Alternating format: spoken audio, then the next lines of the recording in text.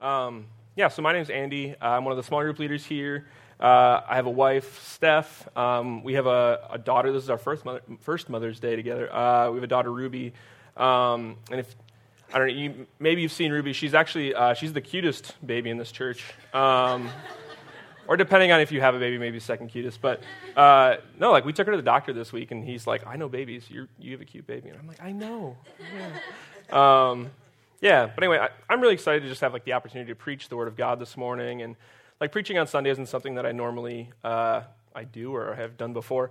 So I'm like a little nervous, but I'm also just really looking forward to sharing how God has been transforming my heart, and yeah, just especially as like this past few weeks in my preparation. So.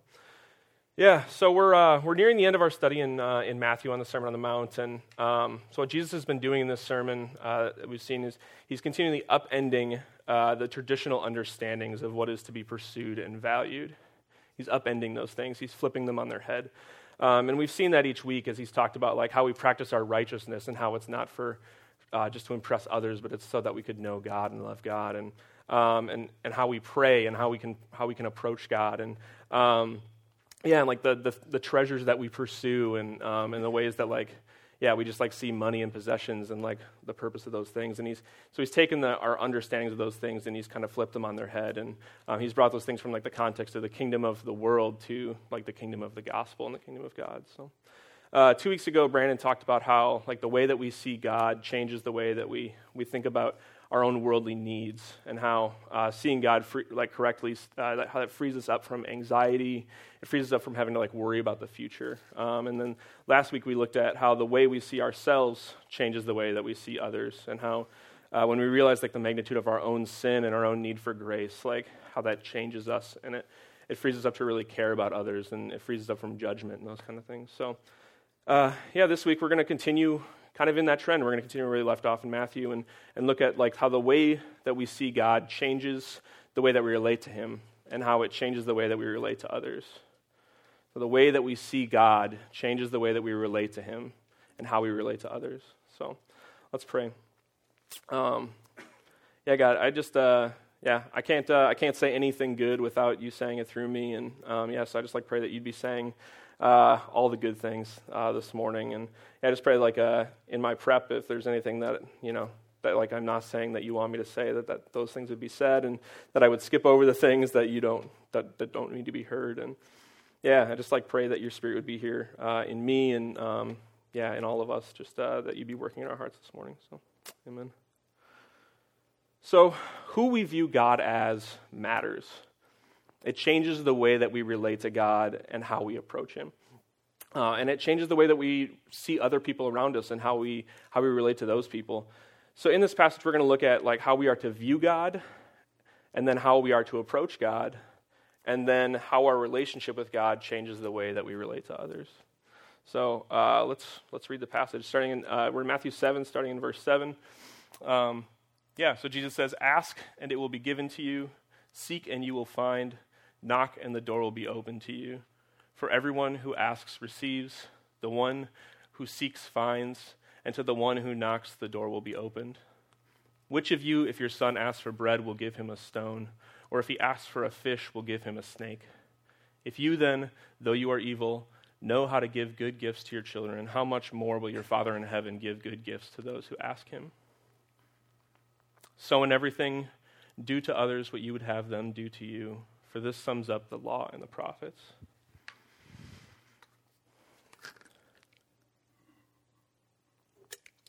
All right, so how are we to view God? And I think like in order to understand, that's a really big, loaded question. So I think like in order to understand like what that means, like what this passage means for us, I think we really need to understand what it means, what it meant for the original audience.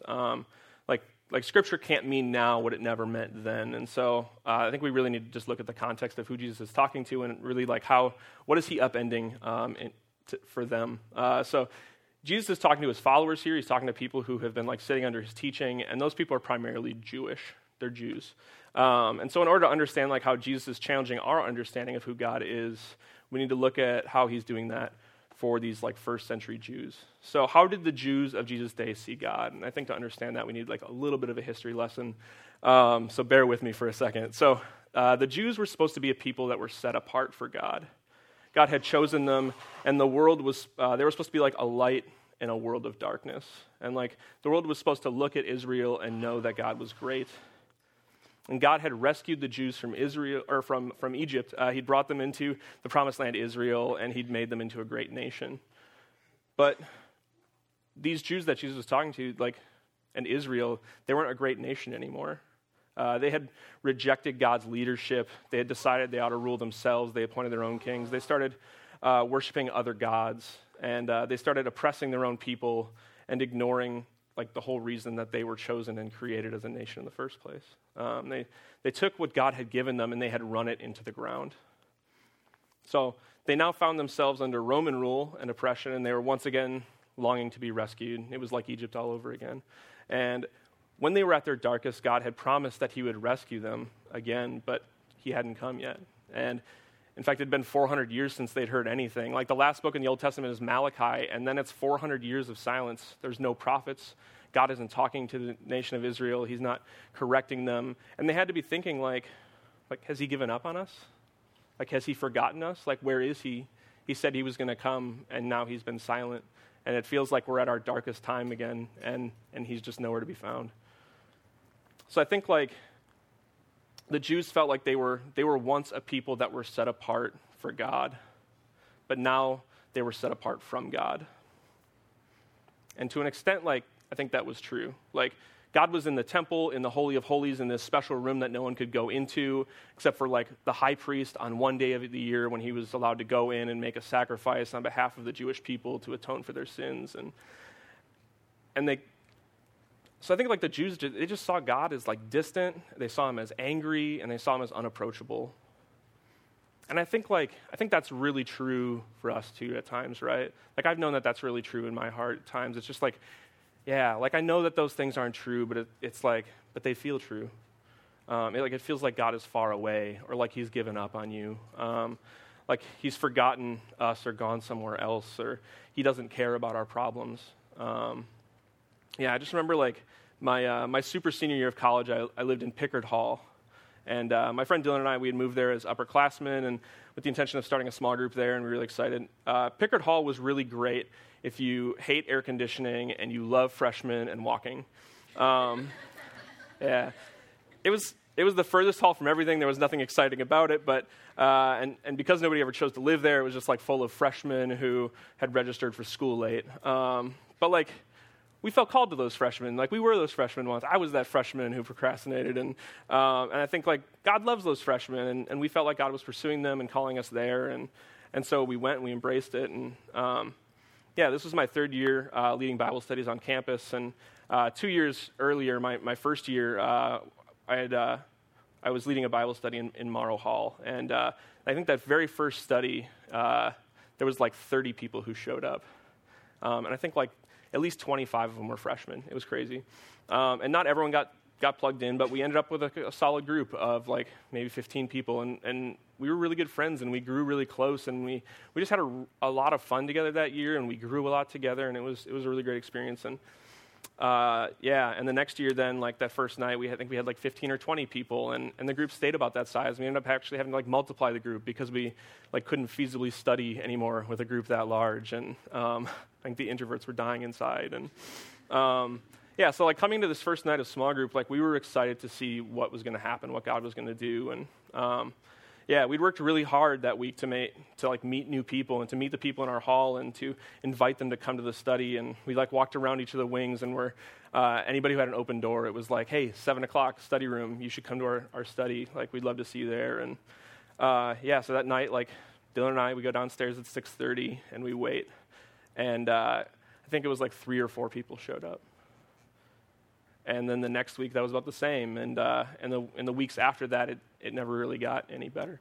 And then it was like one night in October, Dylan and I went downstairs for the study, and I think it was like 7:30 before I realized that no one was coming. And that felt really terrible.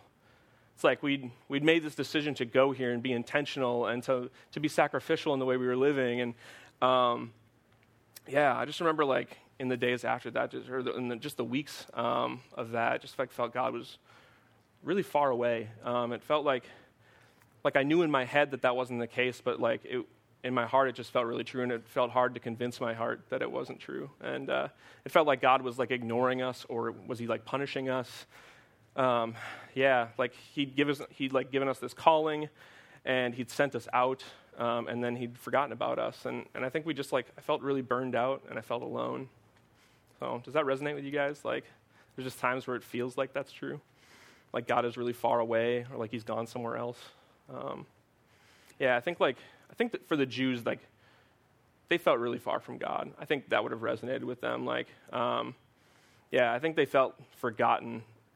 So in verse 7, when Jesus says, "Ask and it will be given to you, seek and you will find, knock and the door will be open to you," he's telling these Jews that God hasn't stopped listening. He hasn't given up on you, and he's not ignoring you. He hasn't gone somewhere else. These words that Jesus used here, they would have been familiar to them. They're actually it's really similar language to scripture that they knew that was in Jeremiah 29. And in Jeremiah, this prophet Jeremiah is relaying God's message to Jews who they had grown up in Jerusalem, but now they were living in exile under Babylonian rule. And it was like a really, really dark time in Jewish history. In Jeremiah 29, verse 11, he says, "For I know the plans I have for you, declares the Lord. Plans to prosper you and not to harm you, plans to give you hope and a future. Then you will call on me and come and pray to me, and I will listen to you. You will seek me and find me when you seek me with all your heart. And I will be found by you, declares the Lord, and I will bring you back from captivity." So Jesus is reminding them that God is faithful. Like he hasn't left you, he hasn't forgotten you, and he does what he says he's going to do. Like, he keeps his promises. It's like life seems really hard right now. There's a lot of darkness and not a lot of light, and that's not how it was supposed to be. But like, God hasn't changed. He hasn't left you. So like, take hope, because his plans for you haven't changed. So, like the prophet Isaiah, he wrote to a very similar group of people in a very similar context. In the Old Testament, he wrote in Isaiah 49, he says, "Can a mother forget the baby at her breast and have no compassion on the child she has borne? Though she may forget you, I will not forget you. See, I have engraved you on the palms of my hands. Your walls are ever before me." And these are God's words that he's just relaying to the people. He's like, God hasn't forgotten you. You've been engraved on his hands. You're like always in his sight, and you're on his mind. So we can have confidence in God, knowing that he hears us. Like, he isn't far away, regardless of how we're feeling. Like, he cares about us. See, like, God is not a distant ruler who left. Like, he's a father who cares. And Jesus says this in verse 9. He says, "Which of you, if your son asks for bread, will give him a stone? Or if he asks for a fish, will give him a snake? If you then, though you are evil, know how to give good gifts to your kids, how much more will your Father in heaven give good gifts to those who ask him?" Like, he's saying, God is a loving, generous dad. Like, he's a king. Like, he's king, but he wants you to know him as dad. Like, and this wouldn't have been like this. I don't think this is new information for us. Like, none of this is like are hearing this, and it's like a completely foreign concept. Like, whoa. And I don't think like it would have been similar to things that these Jews knew. But the wording here that Jesus uses is unusual, because the Old Testament refers to God as a father, but it's always like a father. It's always in the sense that it's like this concept or this metaphor, like he created us like a dad. Or he watches over us like a dad watches over his kids. And like in Isaiah 64, he says, "Yet you, Lord, are a father. We are the clay, and you are the potter. We are all the work of your hand." And Psalm 103, it says, like, as a father has compassion on his children, so the Lord has compassion on those who fear him. So it's like they saw God like a father. Like, the whole idea of God and father, like, that was just a concept, an idea to them. And it was like this illustration to show them who God kind of was. But what Jesus is saying is that God isn't like a father. Like, he is a father. He's your father. Like, it's not just this way that we view God, it's this way that we relate to him, and how that changes things. Like, so how are we to approach God? Like, we approach him as a dad. Like, we can go to him, like, in a few verses ago, like, Jesus was just like teaching them how to pray, and he says, "This then is how you should pray." He says, "Our Father." That's the first words. Like, he's a dad. Call him dad. And to a first century Jew, I think like this was incredible. Like, this was really new. and really refreshing. Like, and for some of you, like maybe that isn't refreshing because like the idea of a father maybe carries a lot of baggage to you. Like maybe you and your dad weren't that close, or maybe your dad wasn't around that much, or maybe your dad was just a prick. And like, yeah, and maybe you see God that way too. Because like, I think like the way that we see our earthly fathers, that affects the way that we see our heavenly Father. But it doesn't change who God is. Like just because like we have this lens that we're viewing God through, like the lens doesn't actually change who God is. It just changes who we see him as. But Jesus is saying, like, you have a really good dad, and he loves his kids. And we can approach God knowing that he loves us. Like, we can approach him knowing that he likes spending time with us. He actually likes to hear from us. Yeah, so who we pray to matters. And how you see God matters. It changes, like, the way that you relate to him. It changes like, the things that you ask for, and it changes just, like, everything about that relationship, right? If I'm honest, like, I think the way that I view God a lot of the time isn't like a dad. It's like he's a boss. And that just seems like a way more natural way to see him. Yeah, I think, like, the Jews kind of saw God that way, too. Like so the Pharisees, right? Like, they were all about impressing God. They were all about following the rules to a T. They were all about job title and security. They saw themselves as God's assistants, and they made it, like, their job to keep people in line and to weed out the underperformers. And, like, to them, like, God was just the boss, and they were the middle manager. Yeah, and I think, like, the problem with viewing God as a boss is, like, it's like I need to impress God then. And if I can't, then I need to avoid God, right? So in order for God to be happy with me, like, I need to be a good worker. I need to add value to his kingdom. Like, he needs to have ROI on his investment in me. I need to have all the right answers, and I need to be fruitful. It's like God has this agenda, and I need to get on board or get out. And it's like through those things, then I will earn his favor. Like he will think that I'm a good worker or a good employee or whatever. But then like when I'm not, when I screw up, then I need to hide it. I need to avoid God. I need to fix that thing on my own before I bring it back to him, or I need to blame it on somebody else. Yeah, and I think like viewing God that way, like it just really leads to burnout. Like you just feel really, like it's just really exhausting to view God that way and to view your faith that way and to view the gospel that way. Like it's like the success and the failure of the mission is relying all on you and everything is on your shoulders. It's like your faith becomes a job and Jesus becomes a burden. I remember back in, like, it was, I think, the summer of 2010, I was in the Upper Peninsula of Michigan, which is a really far away place that I don't recommend visiting. But I was at, like, this month-long InterVarsity leadership training program thing at this camp, and I'd been a Christian for, like, a year at that point. I feel like I'd grown a ton, but, like, the last few months, it had felt like I'd kind of hit a wall. Like, when I first got involved with InterVarsity that fall, felt like I needed to get as plugged in as possible. And so for those 10 months, I said yes to everything, and I did everything. Like I did everything there was to do, and I just kept going to everything. And well, like when the summer hit, and my community like went home for the summer, it was like I felt like I was alone, and I was kind of like left to fend for myself. And I think I was struggling, like, because it felt like the shine of Jesus had kind of worn off, like a year earlier, I was on fire for God, and my life was being radically transformed and turned upside down, and it was amazing. But now I just kind of felt tired. I felt burned out, and it felt like being a Christian was kind of a burden that I had to carry at that point, and it felt like God was just really distant. He was far away. Like he'd come into my life, and he'd set me up with he got me up to speed with my job, and then he went to go work on something else. That's just kind of what it felt like. So I think it was like the third weekend. It's like every Sunday we do this thing called a retreat of silence, which is where you like go into the woods and spend 4 hours with God with no phone. It was just like 4 hours of silent, quiet time, and it was terrible. Like I hated it. Some people loved it, but I was like half an hour, and I was like, what are we doing? Like, so I think I decided that day I was going to just finish early and decided to go head back over to like the common area to see if I could find like some human interaction. But I got over there and everyone was like still quiet in their own little world, and Except there was this like one guy sitting by the door. His name was Ram, and he was like the new speaker that week. Ram was just this really like fun guy. He was just like this kind of eccentric, like really easy to talk to, like flamboyant, like little pudgy Indian man.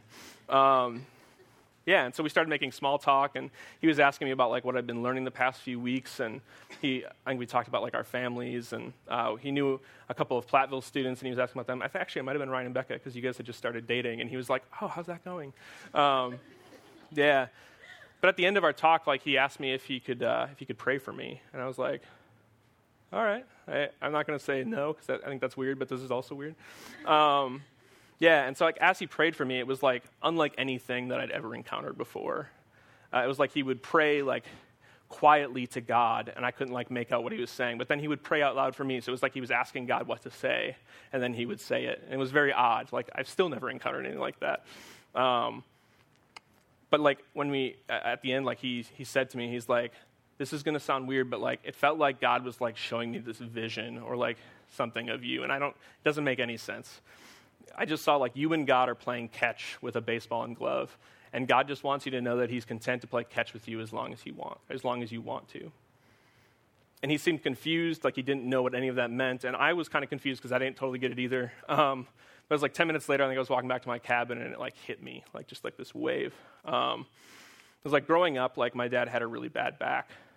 He'd worked at Culligan Water for like 20 years, and I think he had like a slip disc or something, and so like I loved going outside and playing catch with him, but like we could only go for like 20 minutes before his back would start hurting, and we'd have to go inside. And like I love playing catch. I think that just a few months earlier from that conversation with Ram, I had asked just for a baseball glove for my birthday, and that was all I got for my birthday because I just wanted to play catch with my roommate that summer, and that's just something I love doing. And so me and my dad, we'd play catch, but then his back would start hurting, and I'd get bummed, and we'd have to go inside. And I just remember like my best friend Riley, he lived across the street from us. And I remember like watching him and his dad, they would go out after dinner and play catch. And they would just play until like it got dark out and they couldn't see anymore. And there was like this weird memory that like I hadn't thought about in 10 years. It was just like this fleeting childhood memory that like you didn't even realize was still in your brain. But like I just remember thinking that like, watching him and thinking like, oh man, I just like wish my dad was like that. Like I wish I could play catch with my dad. And I don't think I was like harboring these like deep childhood issues, like father issues that like were completely affecting every area of my life or anything. But yeah, I just remember feeling kind of jealous. And I remember like, just like having like this hope that like when I grew up one day, like I wanted to make sure that I was in good shape and I didn't have back issues, so that way I could play catch with my kids for as long as I wanted to. Yeah, and like I didn't remember any of that, and then after Ram had shared that with me, it was just like that all came rushing back, and it was like God was telling me like he wants to be the perfect father for me that I want to be for my kids. Yeah, and like now that I'm a dad, like that means so much more. Ruby's terrible at catch right now, but I love spending time with her. Like Steph sends me pictures and videos and really creepy Snapchats of her like while I'm at work, but like. And then I just want to go home and spend time with her. Like, I just want to see her. And, like, she can't even talk yet, but I think she's so interesting. And I love watching her grow, and I love watching her experience new things. Like, I ask Steph, like, once a week if we can have her try ice cream, and she always says, no, we're not doing that. I can't wait till Ruby is old enough that I can, like, start taking her on daddy-daughter dates, though. And, like, man, I just love that girl. And, like, she's given me no reason to, like, love her objectively, other than she's objectively cute. But, it just, like, completely changed.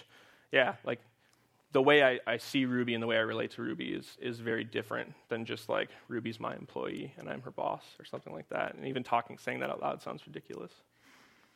So in Jesus then, like we are given a new way of relating to God. So we are sinners who have run our relationship with God into the ground.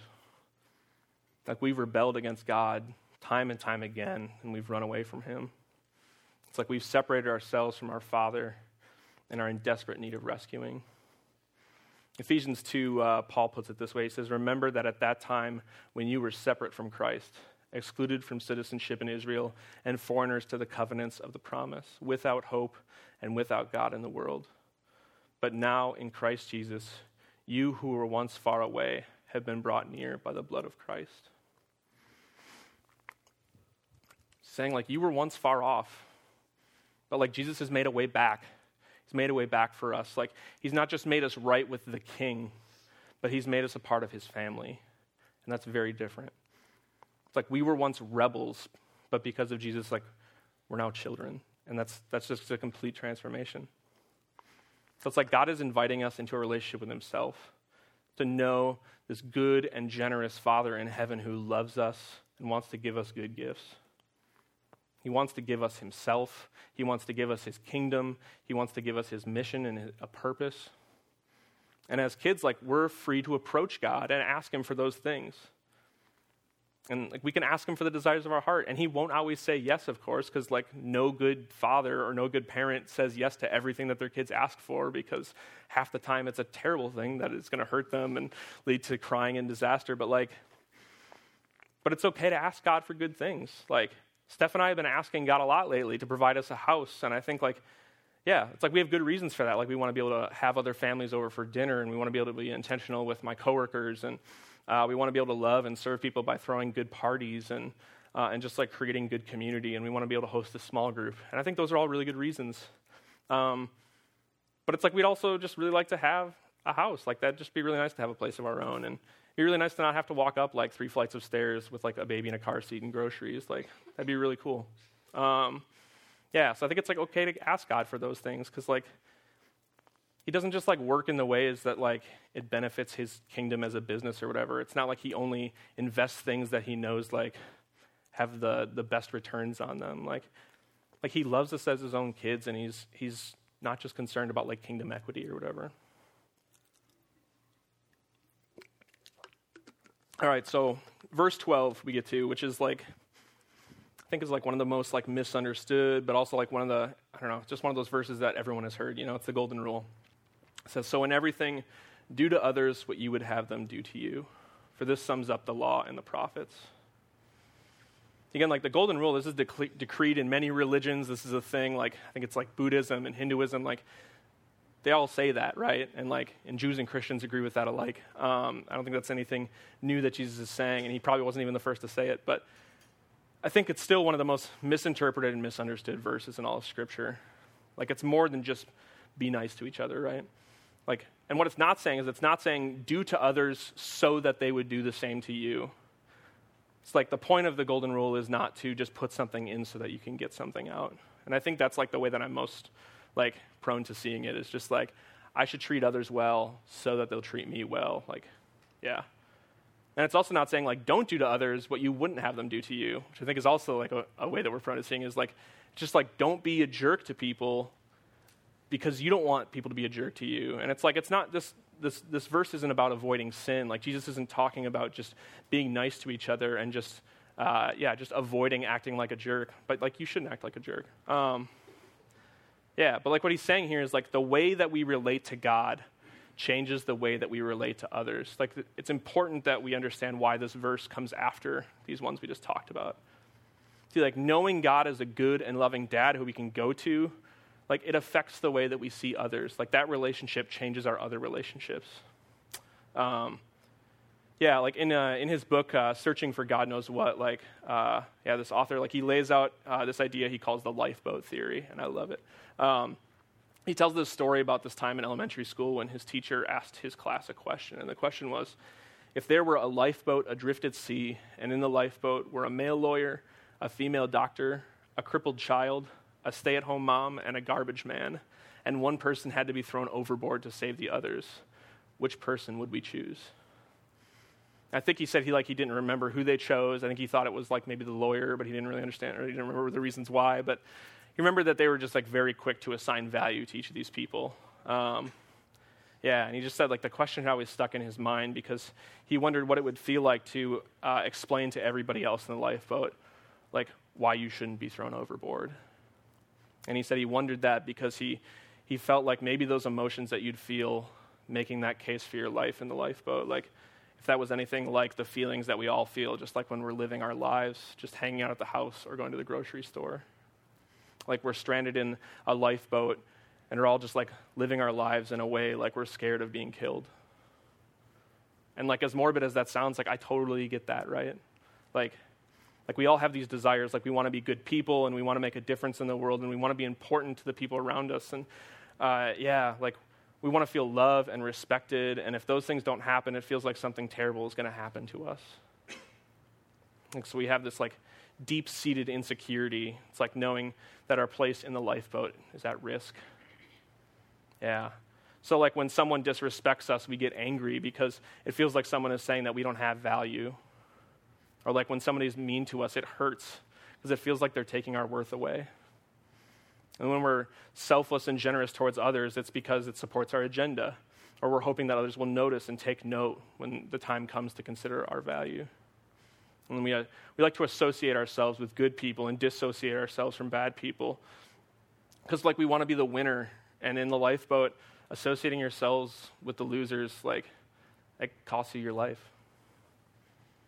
So, yeah, and like when things go wrong, we're quick to blame others because it feels like it gives us a piece of security. Like, it's like as long as it's not me, if it takes the target off my back and puts it onto somebody else. I think those are all survivor terms too, actually. Yeah, it's like this lifeboat mentality causes us to see others through a lens of competition and fear. It's like we end up using people for our own purposes. We build people up when it helps our case, but then we tear people down in order to maintain our place. And I think for me, like, being right is how I try to earn my spot, like my own rightness. And I think it manifests itself in like sometimes just like petty and obnoxious ways, and I think like other times it's like really hurtful ways. It's like when we're in a group and like somebody is sharing something that they saw in the news, but they get like a detail wrong. It's like I feel this need to like jump in and correct them as though like that detail really mattered. And it was like important to keep the group together because that detail would have torn us apart or something. It's like, so I interrupt them and correct it. And it's like, or I'm talking about like sports with friends and somebody will say something that I disagree with, and I'll sharply retaliate with my more educated and more well thought out opinion because they need to know, right? Like they need to know that I'm right. I feel like being right is like this imperative for me to have value, because if I'm wrong, then I'm an idiot and I'm a loser and I'll be thrown out of the lifeboat. I don't think like any of us think those things like consciously, but I think that like it does feel like it's kind of similar to like the motives that we have in those situations. Like when I trample over like people in conversations or cut them down for the sake of my own rightness, like it's hurtful and it kills those relationships. Like it makes those people really uncomfortable and it drives them away. But what Jesus is saying here is like when you know God as a dad who loves you, when you trust that he hasn't forgotten you, when you see that he's generous and he cares about you, like it changes the way that you relate to others. Like it changes the way that you see people and it changes the way that you interact with them. Like we aren't stranded in a lifeboat in need of saving because we've already been given a savior. We aren't competing for a spot in the lifeboat. We're not competing for a spot in God's company. Our value and our worth aren't determined by other people. Like they're determined by God. Like when God looks at you, he sees you like he sees his son Jesus. He loves you like he loves Jesus. He loves Jesus unfathomably. Like he looks at him, he says, like, I am perfectly pleased with you. He approves of you completely. He declares you as beautiful and righteous and blameless and worthy. Like he sees you as having immeasurable worth. And it's not because you deserved it or because you made a good enough case. Like it's just because of what Jesus has done. Like when we understand that, it's like we're free to love others genuinely and not just for our own selfish gain. Like we can love and respect people who are different from us because our value and our worth aren't dependent on who we associate ourselves with. And loving somebody doesn't mean having to agree with them or having to associate yourself with them. Like we can serve others without having to expect something in return. We don't need to avoid others or be scared of what they're going to think of us because like we know that like we're loved and approved of already. We don't need that from them. And so that's not why we come to them in the first place. And we can be open to others about our sin and our struggles because that's already been paid for on the cross. And it's not going to cost us our life. Like we've already been given a new permanent life. So I think like we can actually like, it's like unless we see God for who he actually is and not just like through this weird like lifeboat mentality, it's like we can never love our enemies like Scripture tells us to. Like we can never consider others to be more important than us.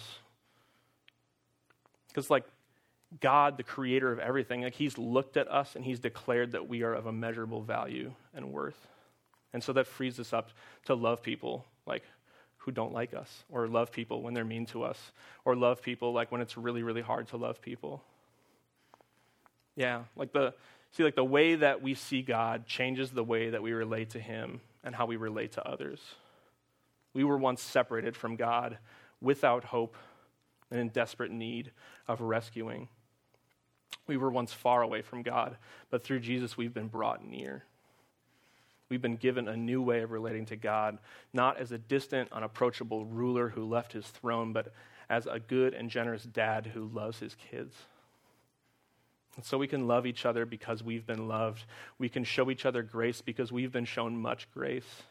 We can be generous towards others because we've experienced immense generosity from our good Father in heaven.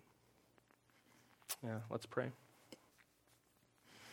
Yeah, Jesus, thank you thank you that we don't need to earn our spot in your kingdom. Thank you that we don't need to impress you or make a good enough case to earn what you've done for us. God, I thank you that you're not just like a dad, but that you are our dad, and that you don't just make us like your kids, but that you actually adopt us and make us your kids.